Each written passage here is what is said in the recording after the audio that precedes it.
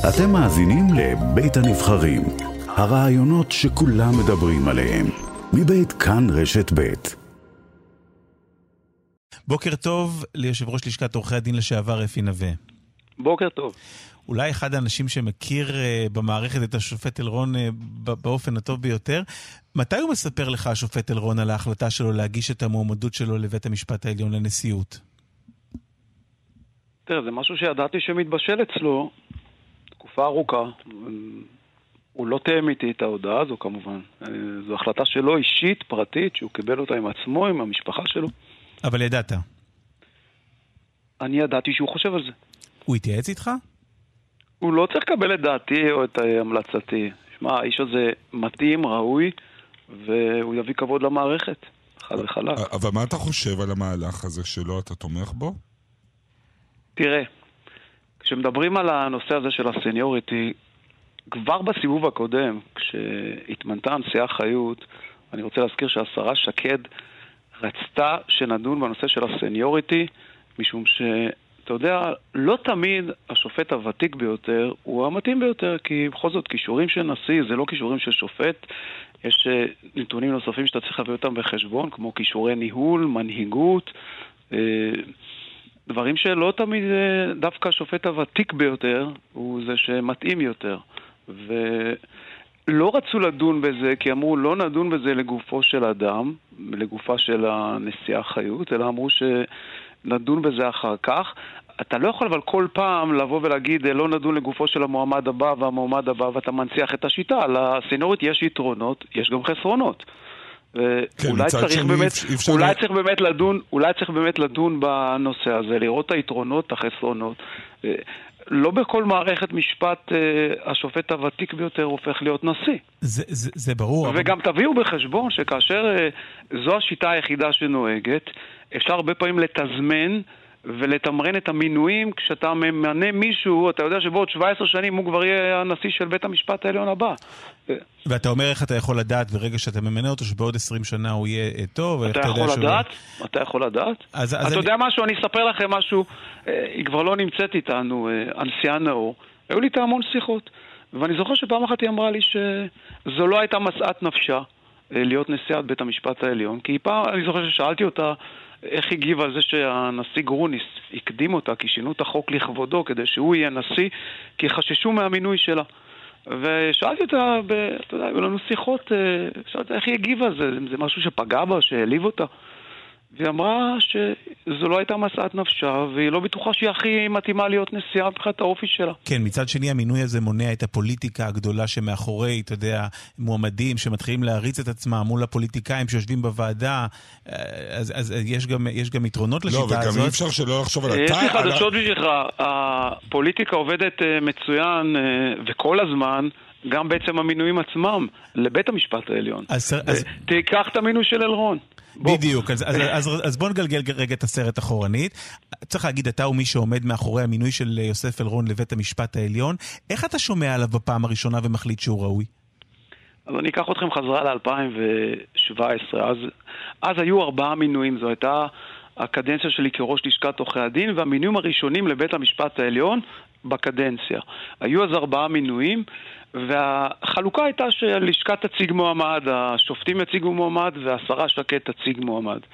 אנחנו חיפשנו אצלנו בתוך הלשכה מי המועמד שאנחנו נתכוונן עליו, ובדקנו, ועלה השם של הנשיא אלרון, הוא היה אז נשיא של בית המשפט המחוזי. אני אישית לא הכרתי אותו.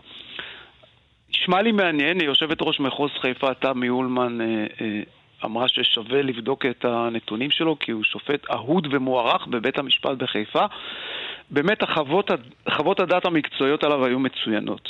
ככל שבדקנו יותר ויותר, גילינו שבאמת יש לו את הנתונים המתאימים להיות שופט של בית משפט העליון. הוא היה הנשיא המצטיין ביותר מהנשיאים של בתי המשפט המחוזיים בארץ. הסטטיסטיקה של בית המשפט שלו הייתה הסטטיסטיקה הטובה ביותר. הנתונים שלו היו באמת נתונים שאתה מסתכל ואתה אומר, וואו. וצריך להגיד גם ילד מעברה. אגב, לי זה היה מאוד חשוב, המוצא שלו הוא מוצא מזרחי. לי היה מאוד חשוב יהיה איזון יותר במינויים בבית המשפט. חיפאי שהגיע מלמטה, לא מהכרמל. נכון, מישהו שגדל בחיפה תחתית ולא גדל בדניה, זה משהו שמאוד דיבר אליי. אתה התלהבת וזה דיבר אליך, אבל איך הגיבו השופטים כשהעלית את השם שלו? אז תראה, הדבר המדהים הוא שאני הייתי בטוח, כשהצגנו את השופט אלרון כמועמד לשכת עורכי הדין, שהמערכת תחבק אותנו, כי בעצם מה עשינו? הרי כל הזמן חששו, אולי יביאו איזה עורך דין פרטי, יביאו איזה אאוטסיידר, עורך דין פרטי, יביאו איזה פרופסור מהאקדמיה הזו, שלא מתאים ולא מתחבר. פתאום לשכת עורכי הדין, על הטיקט שלה, מביאה מישהו מהמערכת. אמרת סוף סוף אני מיינסטרים. נשיא של בית משפט מחוזי, אני הייתי בטוח שיחבקו אותי ויגידו, כל הכבוד, בחירה שקולה, בחירה אחראית, בחירה רצינית. פתאום אני רואה שמעקמים פנים, פתאום אני רואה אתה יודע, מה זה מעקמים פנים? תנסה משב לפרוט רוח את זה. קר. תנסה לפרוט את זה. אולי יש עוד מועמדים, תשקלו, הוא לא המועמד היחיד שצריך להיות לכם, צריך להיות לכם עוד מועמדים. ואני באותו שלב אומר, תראו, אני יודע להתמודד עם ביקורת, תגידו לי מה לא בסדר, ואני אבדוק. יש נתונים מדידים, יש עליו הרבה תלונות, יש עליו הרבה ערעורים, אין לו מזג שיפוטי, הקצב של מתן פסקי דין שלו איתי, תנו לי דברים שאני יודע להתמודד איתם ולבדוק אותם, אבל לא ידעו לתת לי, כי בכל פרמטר הוא היה בטופ של הטופ. איפה עלה המשפט? הוא לא קורץ? ואז הנושא לא קורץ. מי אמר את זה? אתה שומע את הזימון, לא משנה, אני לא... אין טעם שנעלה שמות. אבל זה משפט שאתה שמעת, אפי נווה? בוודאי, בוא, תפתח את כל העיתונים באותה תקופה ותראה, זה לא משהו מה, הוא לא קורץ מהחומר של שופט בעליון? ואז עלתה הטענה לא קורץ, ואני לא הצלחתי להבין מה זאת אומרת לא קורץ. אמרתי, לא קורץ זה משהו שאני לא יודע להתמודד איתו. אני יודע להתמודד עם נתונים, תגידו לי במה הוא באמת פחות טוב, במה הוא פחות ראוי, ואני אבדוק את זה, ואם אתם צודקים, אני אענה, אבל לא קורץ, מבחינתי זה לא קורץ מהמוצא הנכון? ממה הוא לא קורץ? איך צריך להיות... כן, אתה התרשמת שזה עניין המוצא? זה משהו שמאוד הטריד אותי, ואני שמתי את זה על השולחן. במיוחד... רגע, מה זאת אומרת שמת את זה על השולחן? אמרת להם, חבר'ה, יש פה גזענות?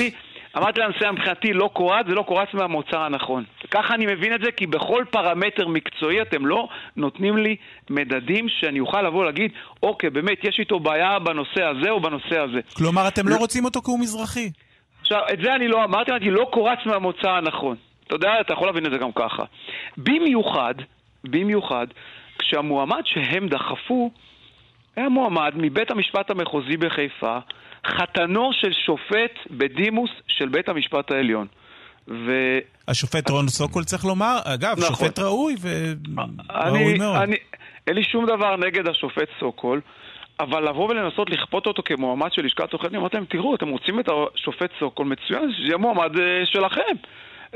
יש ללשכה מועמד, לכם יש מועמד שיהיה שופט סוקול מועמד, אמרו אי אפשר למנות שניים מחיפה, אמרתי אתם תמנו מאיפה שאתם רוצים, אבל הלשכה הוא המועמד של הלשכה. אני רוצה רגע עוד דבר שהטריד אותי, אני רוצה לשאול אותך רק דבר, כלומר אני חייב לשאול אותך עוד משהו, הנשיאה נאור היא זאת שאמרה לך הוא לא קורץ מהחומר הנכון? היא אמרה שיש אומרים שהוא לא קורץ מהחומר. שזה הרגע שבו אתה מבין שהאליטה נעמדת למולך, זה מזכיר לי כשראיינתי בפגישה את אהרון ברק, ואמרתי לו, רק שנייה, אמרתי לו, איך לא מצאתם שופט מזרחי? והוא אמר, פשוט לא היה. זאת אומרת, זה הרגע שבו אתה רואה את העיוורון של מי שמאשימים אותם שהם חונטה, שלא מסוגלים לקבל מישהו שהוא לא בן משפחה, שהוא לא משלהם, שהוא לא מהמוצא שלהם. הסימון נפל כשאני הבנתי שבעצם אלרון יושב על המשבצת של המועמד המועדף עליהם, חתנו של שופט בית המשפט העליון לשעבר. ואני זוכר שאמרתם, תגידו, זה עובד בירושה? הוא כתב צוואה שכשהוא מסיים אז מחליף אותו החתן שלו. הרי זה הנפוטיזם במיטבו. על זה אתם מגישים עתירות לבג"ץ ואתם מפרקים את מי שעושה דבר כזה. אבל אצלכם בפנים לוקחים את החתן של השופט שפרש וממנים אותו במקומו. נכון, החתן שבא מדניה, החתן האשכנזי, ואנחנו לא יכולים לקחת את השופט שבא מלמטה, שצמח מלמטה, שאנחנו חושבים שהוא מאוד מתאים. תראו, אם אתם חשבתם שהוא מספיק טוב כדי להיות נשיא של בית משפט מחוזי, אז הוא לא יכול להיות שופט בבית המשפט העליון. אתם עכשיו בעצם יוצאים לקרב נגד מישהו שהוא אמור להיות בשר מבשרכם. אני רוצה להחזיר אותך רגע, אפי נווה, לרגע שאתה יושב בחדר עם הנשיאה מרים נאור. ואתה אומר לה, למה אתם לא רוצים את השופט אלרון? והיא אומרת לך, איך אתה אמרת בדבריך? יש אומרים שהוא לא קורץ. תראה, הייתה מאוד... מה אתה תשלים את לא המשפט? לא קורץ מהחומר המתאים לבית המשפט. עכשיו אני יכול להגיד... ואז מה אתה עונה לה? מה אתה עונה לה? אמרתי לה, תראה, אני לא יודע להתמודד עם משפט כזה. אז מה היא אומרת? אני יודע... תנו לי נתונים שאני יכול לבדוק אותם ולאמת אותם. תגידו לי שיש עליו הרבה ערעורים, תגידו שיש עליו הרבה תלונות, תגידו שאין לו קצב מספיק, תגידו שהוא מאחר לדיונים. מה מרים נאור ענתה לך? הביאה לך נתונים? מה היא אמרה? תראה, אני יכול להגיד לך שלה אישית לא היה נעים מאוד מהסיטואציה, ובדיעבד למדתי שזה לא ממש היו הדעות שלה, אלא זה ככה... חבורה שם שהחליטה שהיא מעדיפה מישהו אחר במקומו. אז אני אעזור לך, החבורה הזאת... לא רוצה להיכנס לשמות, עזוב, אתה לא צריך להיכנס. החבורה הזאת היא בין השאר מי שהיה שופט בית המשפט המחוזי בחיפה, יצחק עמית, שהוא זה שמועמד על פי שיטת הסניוריטי להיות נשיא בית המשפט העליון הנוכחי, ויש שם קרב מאוד יצרי בין השניים האלה שאינני יודע מה שורשיו. אבל יכול להיות שזה היה המקור הוא לא קורץ? אני לא רוצה להיכנס לכל היצרים והיריבויות, ואתה יודע, זה דברים שהם פחות מעניינים אותי, ואני חושב שאנחנו לא צריכים להיכנס אליהם. לא, אבל מי תן לנו מושג... טיב מערכת היחסים של אלרון עם כל אחד מהשופטים? לא, אבל תן לנו טיב היחסים. מי בחה שם בקלחת? מי אמר... בחשוב, מה זה משנה השמות? האיש הזה לא קורץ.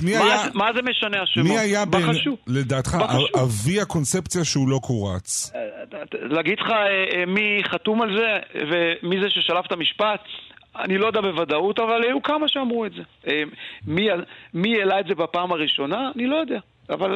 אבל זה משהו שעלה. תסתכל בכל הפרסומים באותה תקופה, בכל העיתונים, לא קורץ, לא קורץ, לא קורץ. כן, אבל זה אתה אומר עכשיו, אתה מגלה לנו שהנשיאה אמרה לך שזה מה שאמרו לה. נכון. עכשיו תראה, שופטי העליון לא מתראיינים, אבל אני מאמין שאדם כמו נגיד פרופסור מרדכי קרמניצר שכותב בארץ, מייצג לפחות את הדעת של חלק מהם, את הדעה של חלק מהם, והוא כותב כך, הוא כותב חבירת שופט העליון אלרון למחוללי ההפיכה, היא צעד קדימה בדרך לחיסול שלטון החוק בישראל. תראה איזה דבר בזוי. השופט אלרון, אתה יודע, הוא כבר לדעתי מעל 30 שנים שופט מצטיין. אם אתה הולך ובודק את הנתונים שלו, אתה יודע, רק מינואר 22, איך תבדוק, אני בדקתי, מינואר 22 עד היום הוא שחרר 36 פסקי דין בתיקי רצח שבהם הוא כתב את חוות הדעת העיקרית, וזה חוץ משאר התיקים ופסקי הדין שהוא טיפל בהם. יש לו סטטיסטיקה מטורפת. הבן אדם כל יום ראשון משחרר פסק דין. אתה מסתכל על האספקט שלו והתפוקה שלו והאיכות של הפסקי דין שלו לעילה ולעילה. גם אלה שביקרו אותו מודים, בין אם בתוכם או בין אם בפומבי, שהוא שופט מתאים וראוי. עכשיו, כשמגיע אחד כמוהו ומציג מועמדות, הוא פתאום הופך להיות נציג המהפכה. לא, אבל הוא לא מציג אותה בחלל ריק. באיזו מידה השופט אלרון מתואם עם שר המשפטים יריב לוין? אני לא יודע אם הוא מתואם איתו. אתה לא תמים. גם אם אין תאום ישיר, אלרון בטח יודע מה המשמעות של הצעד שלו. שנייה אפי, הוא חבר למחול... אז אני יכול להגיד לך, כיוון שאתה שואל, מכירותי את אלרון וכירותי את לוין, אני לא חושב, אני כמעט בטוח שהם לא דיברו ולא תאמו ביניהם כלום. אבל גם אם אין תאום ישיר, כן. שניהם פחדנים, שניהם זהירים, שניהם לא רוצים שמשהו יוכל לבוא ולהגיד אנחנו תאמנו ודיברנו אני לא חושב שהיה להם שום קשר. אבל עומרי שואל אותך בעצם על הטיימינג, הרי זה לא שבוא עכשיו נדון... מה זה הטיימינג? מתי אתה רוצה שהוא יגיש מועמדות? זה הזמן להגיש מועמדות. אבל הוא דן בשיטת הסניוריטי, כשברקע הארץ הזאת בוערת סביב הרפורמה. בכל פעם... והוא יודע, רק שנייה, אתה רוצה להגיד לי שהשופט אלרון לא מבין בצד הזה הוא משחק לידי צד אחד פוליטי? בכל פעם שמדברים על מינוי של נשיא, ויש אפשרות שמישהו אחר יגיש מועמדות, זה אותו פזמון שעולה. זה עלה גם בפעם שעברה כשדנו, שקד רצתה לדון בנושא הסניוריטי ואמרה, זה לא ראה וקדש. אותם זמירות כמו עכשיו עלו גם לפני 6 שנים. בואו, לכו תבדקו בכלי התקשורת אז, בכל העיתונים, גוגל זוכר הכל, אותו דבר. בעוד כמה שנים, במינוי הבא, זה שוב יעלה. כל פעם שמישהו מעז לבוא ולהגיד, רגע, אולי אני יכול להגיש מועמדות, או רוצה להגיש מועמדות, אתה נגד המערכת, אבל אפילו אלרון עצמו, אתה נציג המהפכה, בוא, זה לא רציני. אבל תראה אפי, אפילו אלרון עצמו לא מאמין שהוא מתאים לתפקיד, הוא פנה לשופט סולברג שהגיש מועמדות, סולברג שקל, ישיב בשלילה, ואז אלרון קפץ והגיש את המועמדות שלו. למה אתה אומר שהוא חושב שהוא לא מאמין? אין סיכוי שהוא חושב שהוא לא מאמין, זה לא מתאים, אני אומר את זה מידיעה אישית. הוא בהחלט חושב שהוא ראוי, הוא לא היחידי. אני לא אמרתי שהוא היחידי. אבל, שמע, זה מרתק, אני חייב לשאול 2 דברים. נשאל גם 3. לא, מה שחשוב להבין כאן, זה לא יכול להיות שהוא מנותק לחלוטין ממה שקורה מסביב, ואם מסתכלים על זה מלמעלה, היו בעיות במערכת המשפט, יש שיגידו חונטה, יש שיגידו גזענות, אבל כשאתה מסתכל על התמונה הכללית, לא שופכים את המים עם התינוק, אתה לא מודאג מהתמונה הכללית, מלאן שזה הולך. אני מאוד מודאג, ותפיסת העולם שלי אומרת שחייבים להגיע להסכמות. אסור שאף צד ינצח, לא הצד הזה ולא הצד הזה. כי אם אנחנו כך עכשיו את המצב הנוכחי, אם המפגינים יצליחו לכפות את דעתם, ולא תהיה שום רפורמה, ואני חושב שרוב העם מסכים שצריך לעשות שינויים. צריך לעשות שינויים, ואם תרצו ננהל עכשיו שיחה על השינויים, בהחלט יש מקום לעשות שינויים. אבל אם המפגינים ינצחו ויכפו את דעתם שלא יהיו שום שינויים, תחשוב שיש פה חצי עם, 64 מנדטים שרוצים שינוי, ופתאום זכינו בבחירות, ואנחנו לא יכולים לעשות שום שינוי במערכת המשפט, והפוך. זה ברור. ואני שואל את עצמי גם עד כמה... ואם אתה עכשיו תיקח את הממשלה... אני יכול להגיד לך שהשר לוין, לדעתי, שגה מאוד בדרך ניהול הרפורמה. ומה הוא שגה? הדרך של ההצגה שלה וההסברים, ואם אתה שואל אותי, צריכה להתחיל קודם כל בפרקליטות ובמשטרה, ולא בבתי המשפט. מבחינתי, ממלכת הרשע והפשע זה הפרקליטות והמשטרה. שם צריך להתחיל. יש כל כך הרבה דברים שצריך לשנות שם בפרקליטות ובמשטרה. זה הגוף החזק במדינה. אמרת לו את זה יריב לוין? מי שבעצם שולט היום במדינה... אמרת לו יריב לוין? אמרתי לו את דעתי. מה אמרת לו? היית צריך לעשות את זה אחרת? כן, אמרתי דעתי שצריך היה להתחיל במשטרה ובפרקליטות ולא בבתי המשפט. אגב, בגלל הזיהוי שלי איתו, ככה היו תוצאות הבחירות. לרשות לשכת עורכי הדין שבהם נפסדת. נכון, הקמפיינרים מהצד השני עשו עבודה טובה, הדביקו לי את הרפורמה, הפכתי להיות נציג המהפכה, אני לא נציג המהפכה ולא הייתי נציג המהפכה, אבל ככה זה נתפס. אתה ראית התגייסות מטורפת, שקשה להסביר, זה משהו חסר תקדים, שהתרומות של מיליונים מאנשים שהם בכלל לא עורכי דין. שאתה אומר שאתה בעצם מתנגד לדרך שבה הוצגה הרפורמה ונעשתה. צריך רפורמה, אבל הדרך שבה זה נעשה היא שגויה. אז למה לא אמרת את זה במהלך הקמפיין שלך? למה לא אמרת אל תזהות עם לוין? אמרתי את זה גם במהלך הקמפיין, אבל לא היה קשב. בוא, התקשורת כולה בעצם התגייסה... ברובה התגייסה נגדי. כן, אני רוצה לשאול אותך... בוא, התקשורת היום בכלל היא כבר מזמן לא תקשורת אובייקטיבית. אוקיי, לא נדבר עכשיו. התקשורת, שאלה אחת אחרונה, עומרי הראה לי לפני השידור, את הרגע שבו הוא הביא את אפי נווה, עומרי, לידיעת הקהל, בעובדה, ב-2017-2018, בכתבה הראשונה הגדולה. רק עכשיו ראית את זה? שנעשתה איתך. לא, הוא הזכיר לי. אתה מבין איזה חברים, לא, אל תדאג, את הכתבות של עומרי אני מכיר בעל פה. פרס פוליצר של הטלוויזיה. ברור, אני רואה את הכל, לא מחמיץ שנייה. זה היה בזכות הכוכב, לא בזכות היוצא. הסתכלתי על האיש הזה, אפי נווה, ומה קרה לו מאז הכתבה היא ב-2017? איזה עליות, אבל גם איזה תהומות. ואני רוצה לשאול אותך שאלה אחת. אף לא משעמם איתי. זה בטוח. זה נכון. תגיד, על מה אתה מתחרט? דבר אחד שאתה מתחרט עליו, מאז שפרצת לחיינו בסערה. הטעות הכי גדולה שלי הייתה התוכנית אצל עומרי. איזה נקניק אתה רואה? למה זו הטעות הכי גדולה? תראה, אני אגיד לך משהו. היו לי טעויות והיו לי הצלחות. אני חושב שבשלב מסוים שגיתי בחטא ההיבריס, זה עלה לך לראש, עלה לי לראש. הצלחתי בכל מה שעשיתי וכל מה שרציתי, ואולי אפילו הצלחתי יותר מדי, אבל אתה יודע, אתה לומד, אני ידעתי שאם עכשיו אני אבחר כלומר, רק שנייה, אז אני אחזור הרבה יותר מפויס ומתוקן ומשופר. כי אני מסתכל עליך, אתה לפעמים נראה כמו הסמל של הישראליות, על הטוב שבא, אבל לפעמים גם על הרע שבא כשזה עולה לראש. זאת אומרת, כשאתה הבנת שאתה בכוח השכנוע שלך, ביכולות שלך, יכול לגרום לדברים שלא האמנת שתוכל לגרום להם לקרות, כולל למנפל מה שקורה שם בוועדה, זה מה שעלה לך לראש? יכול להיות, תשמע, אני לא פוסל אין ספק ששגיתי, היו לי מהלכים שגויים בהתנהלות שלי, ואני חושב שהחוזקה שלי, שאני יודע להבין את זה, יודע להפנים את זה, וגם באתי לתקן את זה, ולא הסתיימה דרכי בציבוריות הישראלית. אני היום מגיע הרבה יותר מפוקח, הרבה יותר מנוסה, ואני יודע מה הדברים שצריך לשים עליהם את הדגש. רק בוא, תבין, הקדנציה שלי הייתה קדנציה שהיו לי המון קרבות. המון קרבות. כשמסתכלים על מערכת המשפט ובית המשפט העליון, יש שם המון אינטריגות, מחנאות.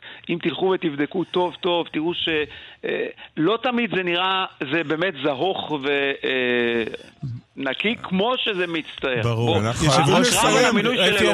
יכולנו להקדיש לך גם את השעה הבאה, אבל חייבים לסיים, יש פרסומות, אבל מילה אחת, כל הכבוד על הכנות. אני תמיד אומר את מה שאני חושב, אני לא מדבר תמיד מרתק. אבל תמיד אני אומר את מה שאני חושב. אפי נווה, תודה רבה לך, אנחנו עוברים לפרסום.